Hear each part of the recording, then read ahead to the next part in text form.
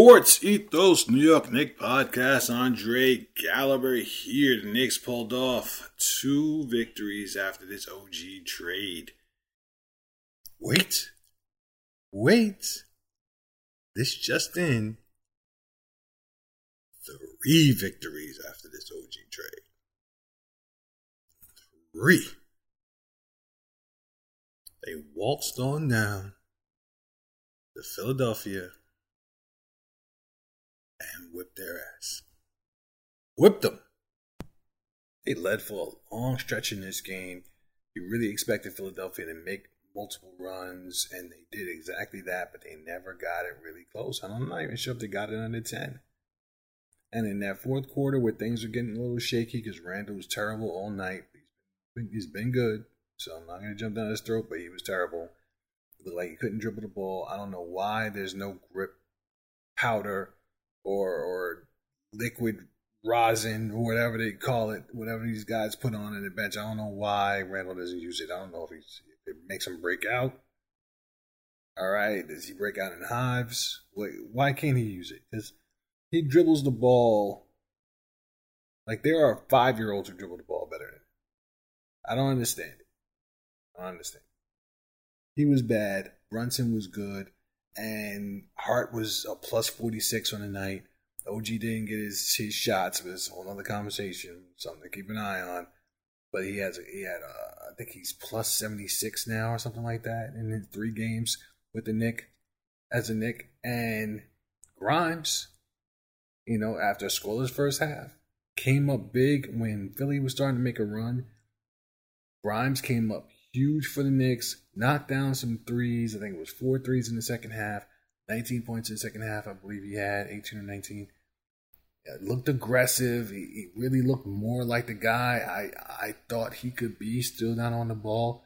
But he was a hero on the night, and of course Jalen Brunson came to play as well. There was a lot of talk about this being a test game for the Knicks. I don't believe in test games because when teams win test games, when the Knicks win test games, it doesn't matter after they win it. They didn't pass any tests. It wasn't a test all of a sudden. People just move on to the next narrative like it didn't even happen. Was the Minnesota game a test game? I don't know. Was it? One of the best teams in the league. Was it a test game? I guess not, because they won. But Philadelphia, how people were talking, the Knicks it's an okay trade, but they're still not good enough to crack the top 3. No. They didn't stop at the top 3. I heard people say the top 4. Top 4, they said. And I'm sitting here trying to figure out, why can't the Knicks beat Philadelphia? Because they have Joel Embiid? Because Embiid can't get out in the second round. Is that what makes them better? Because it hasn't made Philadelphia better than other teams. Like Miami. Didn't make them better. Didn't make them better than Boston last year. The Knicks beat Boston a bunch of times last year. None of that counts, right? None of those games are test games because they won. I don't do test games. But I don't really understand other than, okay, Philadelphia has a better record, but did you look at the strength of schedule? Did you look at how many road games the Knicks have had so far? No, you didn't. Don't compare records if you're not going to compare competition. You compare records at the end of the season, but don't compare records mid-season if you're not going to compare competition. The Knicks have had a tougher schedule. They've had more road games. Philadelphia has played very, very well. They have a better record. There's no disputing that. But if you're going to just say that they're a better team than the Knicks just because they have a better record, well, check back in 2 weeks and that might change. It's not like they're 10 games ahead of them in the standings. That's silly. You're looking at the roster and you're saying that the roster is better than the Knicks. And I don't know if that's true. Or you're just saying they have the best player in Embiid. Well, if that's the case, Embiid's better than every single player in the Eastern Conference, not named Giannis and debatably Tatum. I think most people would say Embiid is better than Tatum. I think most people would say that Embiid is having a better season than Giannis, so I guess none of those teams can beat him, right? It just none of it makes sense. There's no such thing as a test game because the Knicks won. If they had lost it, then it was a test game and they failed it. But in this run with OG, they beat Minnesota, and now they beat Philadelphia. And they did it pretty handily. Now, it's early now. I'm not going to say it. Yeah, I'm not going to say it. OG's a plus 76, though. Suffice it to say that the Knicks are doing okay so far with this trade. Doing all right. And Toronto's playing well as well, mostly because of Emmanuel Quickley, but that's neither here nor there. I did have a Knick fan. He tried to flippantly respond to someone who asked how they were doing, and he just hit him with RJ has 14 and 7, and he skipped a whole 5 for 12 part. But whatever. I think they will play well. It was a good trade for both teams. I think that's what reasonable folks have said. I think most Knicks fans who are paying attention and not just biased by being fans of RJ will tell you that they missed Quickley. And the Knicks missed. That's where they lost. They lost some value in Quickley, no question. But with OG, you're not seeing the offense that you want to see from OG just yet. I'm hoping Tibbs is just trying to ease him in. Tibbs is going to piss me off if they don't let that man touch the ball, because you know that boy wants to touch the ball.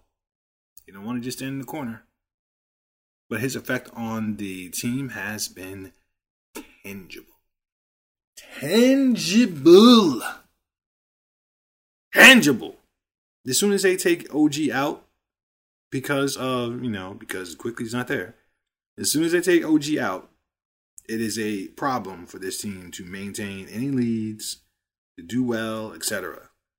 He is having that significant effect of an effect on the team. It's incredible. What was the stat? I saw this stat. Bear with me as I pull it up.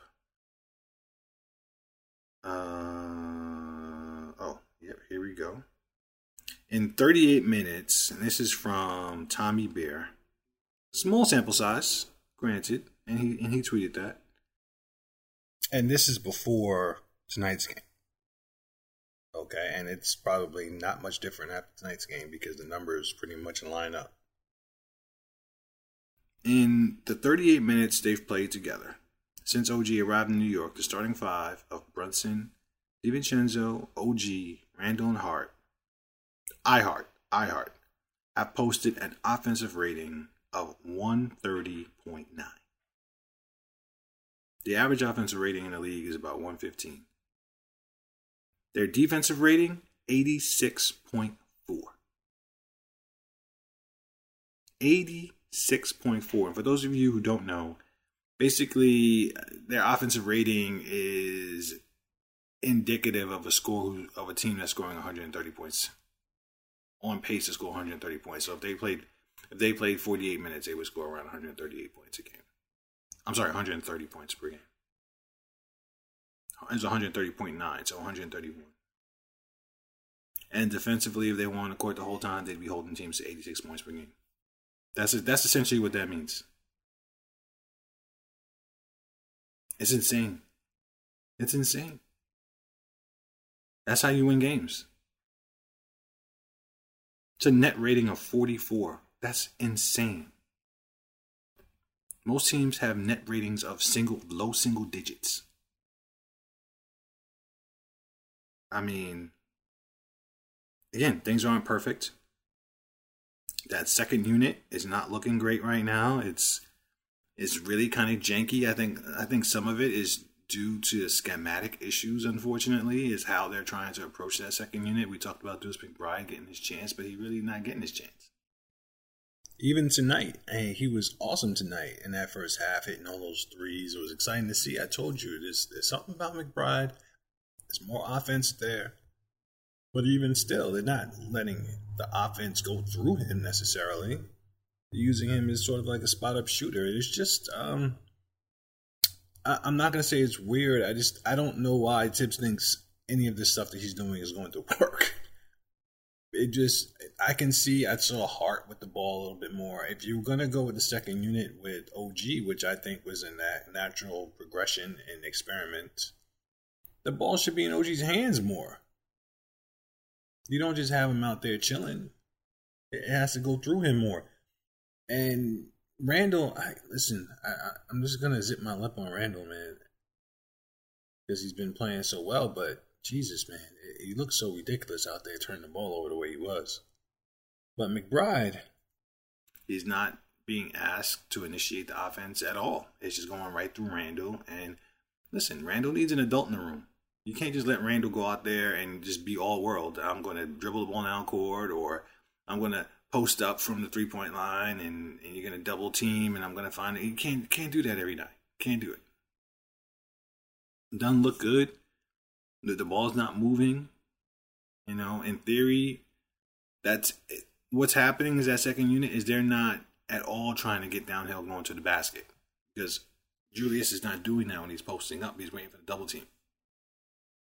So you're thinking you're going to get the good shots coming out of the double team, and it's just not looking good right now. You're not giving McBride a chance at all to initiate the offense from the point guard position.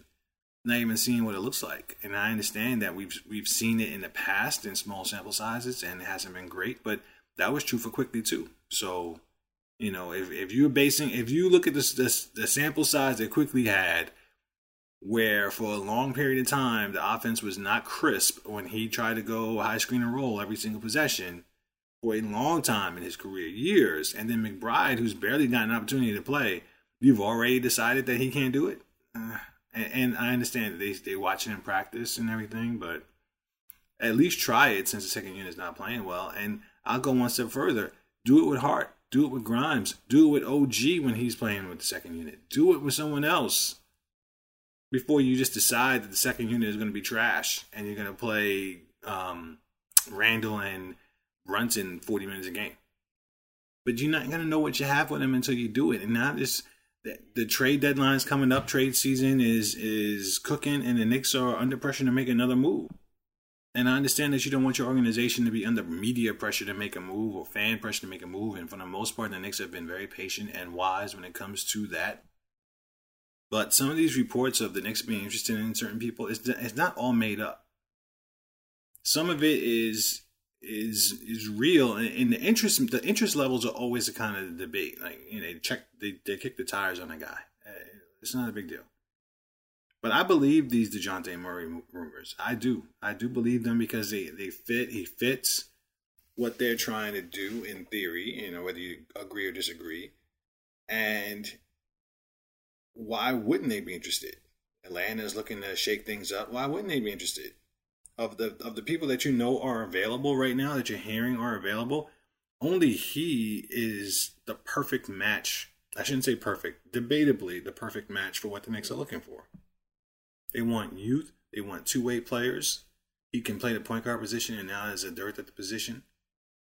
You know, a guy like DeRozan is a little debatable if that's something they'd be interested in. Now, DeRozan was trying out for the Knicks last night. All those three-pointers he took and made, he was trying out for the Knicks. I tweeted it before the game. He was trying out, him and Drummond. And I thought Drummond didn't play well, but then Drummond ended up with 20 rebounds.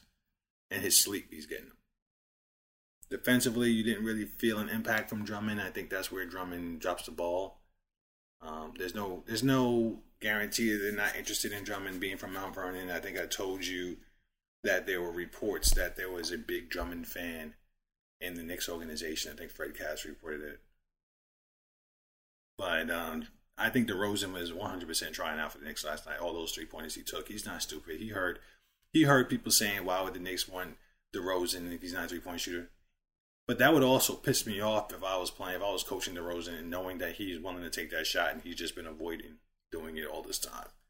If DeRozan's going to be making and taking and making threes, then he might not be a terrible fit for the Knicks. He might be as good of a temporary fit as DeRozan. As DeJounte. I say temporary because he's old. It may not cost as much to get DeRozan, and he might be just as effective for what you're looking for because he can create offense for other people too. He gets good assist numbers. He can, if he's going to shoot threes, He can play off the ball. He can play on the ball. He's a big player down the stretch of the games, and he's proven to some degree in big spots, even though in the playoffs when he was with Toronto, it's a little bit janky.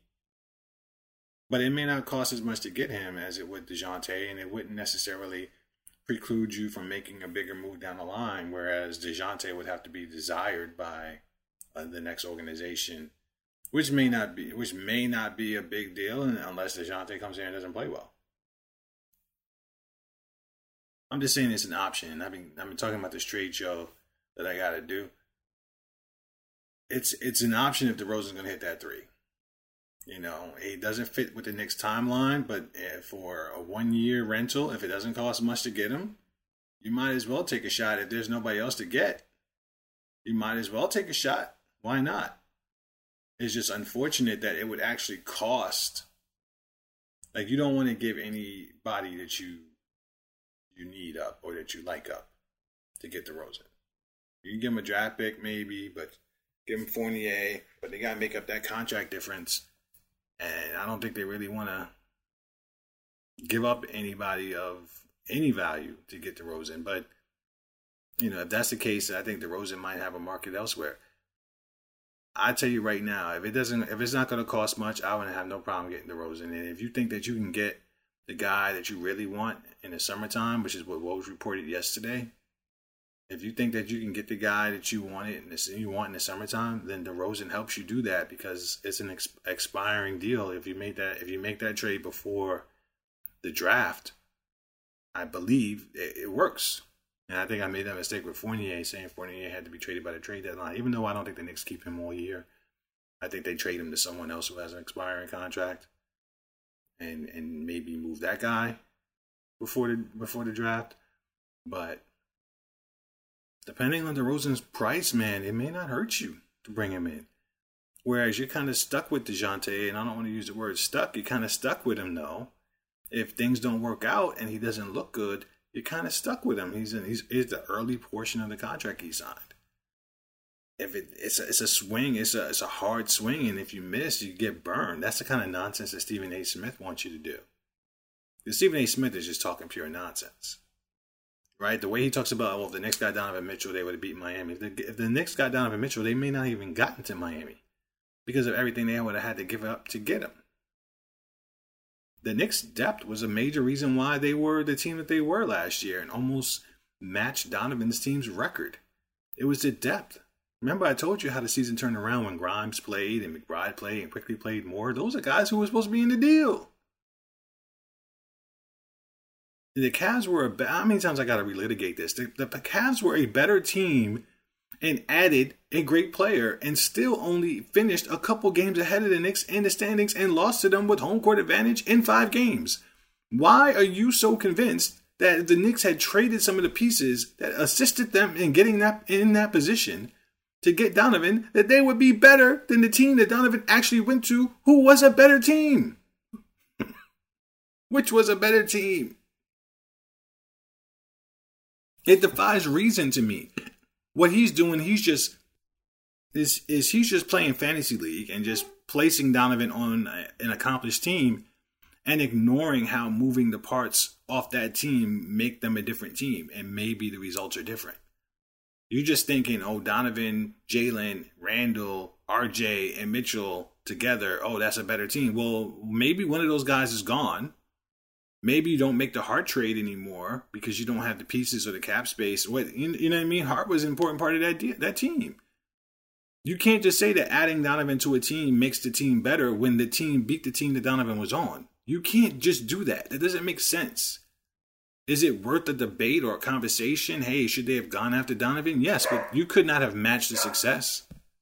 Sorry, that's my dog. But you can't just compare the success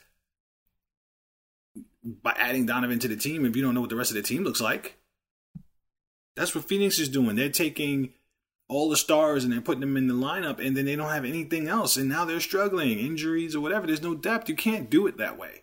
It's easy to revisit that Donovan trade and subtract all of the necessary pieces to make that trade to suit your purposes because you don't know all the necessary pieces that to make the trade. You just think you do. Oh, they just need to trade RJ and Grimes. Nah, man, it wasn't just RJ and Grimes. And if they needed anything else, they wouldn't have been able to do it. And they just got OG. And you can't act like getting OG. Right now, you have to assume that getting OG is probably a more significant move towards winning than Donovan Mitchell would be. Because Donovan Mitchell is really just giving you great scoring. And you have great scoring in Jalen Brunson. If you don't think it's enough, that's fine. That's a debate. That's fine. But OG is a piece that you can logically say is going to move you closer to winning than Donovan Mitchell, because Donovan Mitchell lost in the first round last year. And Donovan Mitchell is an A1 player that you're saying is an A1 player superstar. OG is not an A1 player superstar. He is just a necessary component to winning. You pair him with A1s, it makes you a better team. Similar to White in Boston. Brook Lopez is in his prime. These are guys that are necessary components to winning championships. Drew Holiday's. These guys help you win championships. You still need Giannis and Dame and Tatum and blah, blah, blah. You still need Donovan's. All right. You still need those guys, but you need the other guys too. Stop acting like the other guys aren't important, because the other guys are the reasons why Donovan was sitting home last year. And if the Knicks keep trading away their other guys for guys who can't do it by themselves, and they're just going to end up where those guys are. That's why the Donovan talk is so silly, as long as the Cavs aren't much better than the Knicks. And last year they weren't. And that's all you can go by. Another thing you saw in the broadcast, you saw the same tired old analysis about the Knicks needing a superstar. But you also keep seeing people saying that they don't think the OG deal makes them a top 4 team. I understand if you don't think they make them a top 2 team. I even understand if you think it doesn't make them a top 3 team. Who is this 4th team that's so much better than the Knicks? I just looked at the standings. I'm trying to figure out, who you think is, who is this 4th team that is untouchable? Miami? That's what we doing? The Knicks can't beat Miami? That's what you think? They're not as good as Miami with this deal? Really? Really? Why is Miami better than the Knicks on paper? What are they doing? Why are they better? Schematically, better coach? Okay. All right. What are they doing that's so great that you don't think the Knicks are good enough to beat Miami post OG? What? The Knicks are they're just on one hand, a lot of smart voices understand the value of OG and Anunoby. You saw Zach Lowe's report talking about, the NBA exec that said that RJ Barrett was a toxic contract and they weren't going to go anywhere, essentially, with RJ Barrett. And you've seen a lot of people who understood that quickly was a real value for Toronto in this deal. And RJ is kind of like a bonus that might not be a bonus. You try to get the best out of them. So you see a lot of smart people who understand the value of this deal. It helps both teams. But then you see people, when they make the analysis about, does this put the Knicks in the next level? Are they contenders now? Well, OG wasn't going to make anyone a contender. Right? If you think OG was going to make a team a contender that wasn't a contender, then your viewpoint of that team that wasn't a contender, so-called, was probably flawed to begin with. If OG went to the Pacers, they're a contender now. If you thought they were an OG away, then you were flawed. Who's an OG away from being a contender that's not already a contender? You saw OG being linked to a bunch of teams, Philadelphia being one. Well, people think that Philadelphia is a contender. I don't. But people think that. So you thought they were a contender before, so OG is not the difference maker. They were a contender already. It makes them a stronger contender? Okay. Like who? Miami? Oh, they're really going to be contenders now. They got OG. Maybe because people seem to have this warped view of Miami since Miami pulls hats out of their butt all the time. I'll give you an asterisk on Miami. The Cavs? Who's the team? I can see the Cavs being made to be contenders with OG, but who would they lose to get OG? Because whoever they lost would be a significant loss to them. Whereas, as significant a loss as Quickly was to the Knicks, he's not irreplaceable. RJ was easily replaceable. So who's the guy that the Cavs can just give up that has value that's not going to completely reshape their team? Like, if you want me to answer that question, this is not a Cavs podcast. Even though Cavs have been playing without Garland, I think the Cavs can't win as long as they have Mobley and Allen. I stand by that. It doesn't make sense to have two bigs if they don't play like two bigs. Meaning, not in a good way. Not like they play like perimeter players, blah, blah. They are two bigs that are supposed to play big, but don't play big. And Mitchell Robinson showed you that. So you can't have two bigs that have big man games, but don't play like big men against other big men. You can't have it. Just have one. Choose one and roll with it. You can choose whichever one you want. Of course, people think Mobley has unlimited potential, so you keep Mobley and you get a backup that can bang around at the center position in case Mobley can't handle somebody. In my book. And you can get good value for Jared Allen, who's a pretty solid center. And let him go somewhere that has a four-man who can space the floor. That's what I think the Cavs should do. So in theory, and this wouldn't happen because Toronto is very happy with Jakob Poeltl. But in theory, in fantasy land, get rid of one of their big men and bring in OG, and I think they're a contending team. I don't see where OG changes the fortunes of any team and makes them from not being a contender to being a contender outside of the Cavs, maybe Miami. So it's really it's moving the goalpost for the Knicks to say this move is not significant for them because it doesn't make them a contender. This move is if they get a guy, now they're serious contenders. There's no guarantee that some of the guys that people want them to get, Levine, Donovan Mitchell, there's no guarantee that those guys are going to make them contenders. Donovan Mitchell makes them a small backcourt. Donovan Mitchell, being a 1A guy, has not had great success. There's no guarantee. Who's the other guy? Levine. There's no guarantee.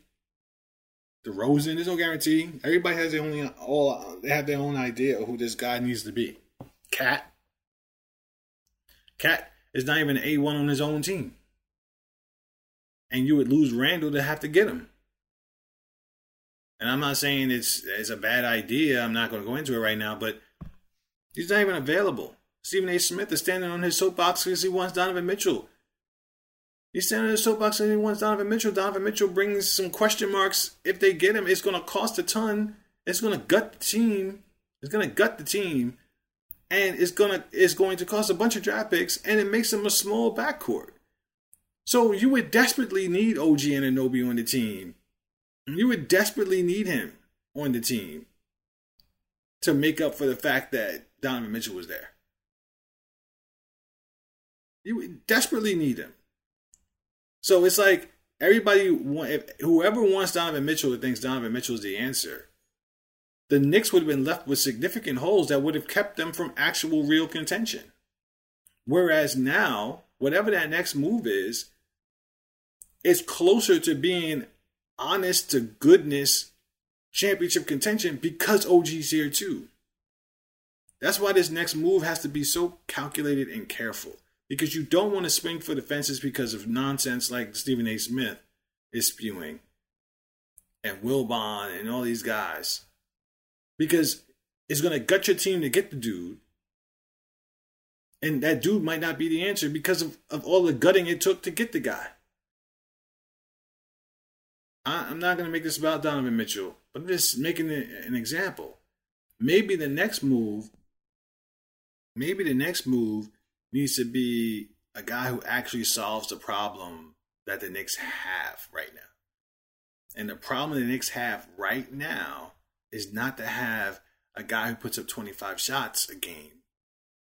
All right? It's a guy who can spell Brunson and Randall and be just as, if not more, unguardable at the end of the game. And maybe a guy who is unguardable simply because those guys are on the floor with him. So instead of a guy who's unguardable regardless of the situation, maybe you just need a guy who's unguardable because those guys are on the floor. And I'm not advocating for this, but DeRozan, he would be perfect if he was 25, but whatever. DeRozan, he fits that bill. And again, I'm not advocating for it. I'm just saying he fits that bill. He doesn't need to be. Nobody would consider DeRozan a 1A on the championship team. Nobody would, because he's too old and blah, blah, blah. But a guy who can do 1A type stuff when you need it, that's him. And I'm just throwing him out there. Maybe they need a guy who it just has the ability to create offense for others and be a competent scorer and defender. And they don't need Donovan Mitchell because that guy, the former example, is a guy who they can actually attain without betting the team. Because the team and all of its parts are what make them a contender when it comes down to it. It's the fact that you want to come out 9 deep, sometimes even 10, with guys you got to guard over the floor who are competent basketball players who are passing, making plays, etc. for each other. Again, keep talking about this trade show. I'm going to do it eventually. Maybe that guy isn't a superstar. Maybe you don't follow Stephen A. Smith's advice on who you should get. Because he's over here dismissing the... One day he says it doesn't move him. Another day he says it was a good trade. Here's a guy that's dismissing the effect that OG's having on the team after I just read those numbers to you. Donovan Mitchell's doing that for his team. You see the assist totals from Jalen Brunson? Very small sample size, and I might have to eat these words if things change. But listen, you can't deny what this man has done for this team right now. Can't. And just bringing in a guy who's going to take shots away from Randall, who's playing old world, and Brunson, who's playing old world, maybe not the answer. Maybe everything that you give up to have a guy that in the playoffs can spell Brunson from scoring 40 points a game against Miami, since we need somebody else so badly. Or can take shots away from Randall when Brunson's getting all the shots anyway. Right? Down the stretch of a game. Or somebody who can actually give you efficient offense when those guys are not playing. All right? Maybe solely focusing on that guy and gutting your whole team to get that guy. Maybe you should just focus on somebody who complements the dudes who are here and having success. Maybe that guy's cheaper. All-Star voting came out today. What it looks like so far, Brunson is behind Trae Young, and that's a joke. Everybody else, you kind of make an argument for being behind Trae Young. Joke. Randall's not top 10. Comical error. I don't know. Mikal Bridges is on that list. What are we doing? What's happening? What drug are you guys on? Mikal Bridges? He's not even playing well. What the hell? I don't stress the voting outside of just, respect. Because Brunson's not getting voted in as a starting guard. Randall's not getting voted in as a starting forward. But it's a respect thing. He's getting constantly disrespected. And I think it affects his game. Let's see how he comes out next game. Because he's been lights out. He's the type of guy that gets all bent out of shape about things like that.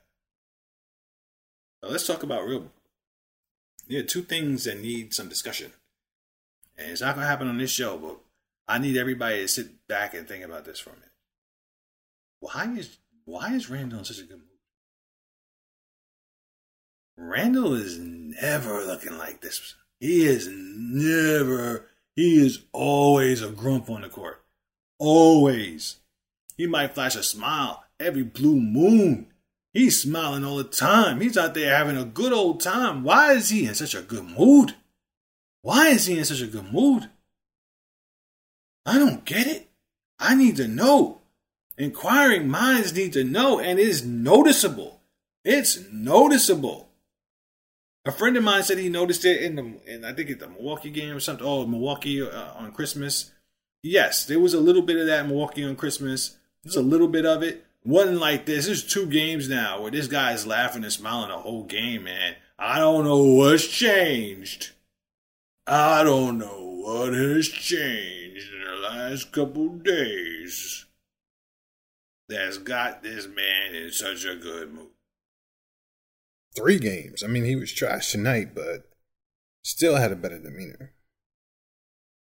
And the other thing is, that's 2 consecutive games where Brunson has had double-figure assists. Something that didn't happen all year long. The Knicks are like 8th in the league in 3-point shooting percentage. So it's not just because people are hitting shots all of a sudden. Not just that. Why are his assist totals so high all of a sudden? 13 and 14 assists? Of course, he had 2 assists tonight, but whatever. Bear with me here. I already told you what the offensive rating was with OG on the floor and those 5 on the floor together. So it's clearly the offense is clicking. But why is it so centrally located on Jalen Brunson, who has been known to be, by a lot of critics and even some objective observers, looking for his shot more than the pass? He's essentially doubling his assist output in these 2 games OG's been here. Is he just more willing to pass, or maybe something else is afoot? I just want everybody to think about it. I'm not saying nothing. I just want everybody to follow at Sports Ethos on Twitter, at Ethos Knicks. Wait. Let's talk about this fool Gilbert Arenas. Let's talk about this fool Gilbert Arenas. Now, I understand Gilbert Arenas is very smart. This is what he's trying to do. He wants this kind of engagement. He might not be getting the viewership that he was getting before when they were telling the stories, player-only stories and stuff. When they started doing all this basketball analysis, people started turning them off because people who are interested in basketball analysis know that you don't know what the you're talking about. You say ridiculous things that are very easily disproven, and so do your partners. Now, the nonsense he says today, Houston would not trade Jalen Brunson and Julius Randle for Jalen Green. Are you out of your mind? Jalen Green is shooting 40% from the field, 35% from 3, and averaging 17 points, I think 5 rebounds and 3 assists. What are you talking about? What are you talking about? You'd have to be a team that's like tanking, a team that's, we're not trying to win the next 2-3 years. That's why we don't make that deal. We'd rather just stick with Jalen, and they're not doing that because he's a superstar. Jalen, you act like Jalen Brunson is 39 years old. He's in his mid-20s. What is the matter with you? He cannot be this ridiculous. He cannot. I've seen people say that his research department is trash, which is ironic considering that he was saying the Knicks research department was trash. And I talked about this on the last show, I believe, how he's going back 20 years to criticize the Knicks and moves they've made when this front office has only been here for 4 years. Like, what are you talking about? What are you talking about? Criticize the things that this front office has done, not what we did in 2003. That's dumb. But you got 2 guys who are deserving of being on an all-star team, and you're saying, and they're making a combined like $50 million a year, somewhere around there, a little bit more. We're in a league where guys are making that all by themselves and losing, and you think that they would not want to get those 2 guys for Jalen Green, who's already on the trade block? Does he even know that Jalen Green is on the trade block? Who do you think Jalen Green's on the trade block for? 2 NBA All-Stars? Are you... What? RJ Barrett has been better than Jalen Green. Don't give me what you think Jalen Green is going to be. What is he right now? RJ Barrett is better than him. He also said the Knicks have stalled out because they traded RJ Barrett. What? What are you talking about? Why is RJ Barrett the reason why the Knicks would have stalled out? Does he know how many draft picks the Knicks have? Does he like what? Does he know the Knicks are in the market for players who are better than RJ Barrett? If they got DeJounte Murray, if they got Malcolm Brogdon, let me not say Brogdon, that's debatable. If they got DeJounte Murray, wouldn't they be better than they would be if they had RJ Barrett? What are you talking about? Stop giving people like Stephen A. Smith and Gilbert Arenas the time of day. Stop reposting their content. Stop tagging them. Stop engaging them. Just ignore them. They are using you for clicks. They're using you for clicks. I wish I knew the tricks. I wish I had the gumption to do it and have no integrity in my takes just to get people all riled up so they come listen to the show. I'd be rich. Gilbert Arenas out here sounding like a damn fool, but he's pocketing money off of you guys, continuing to promote the show. So stop it. Stop giving these guys the time of day. Until next time.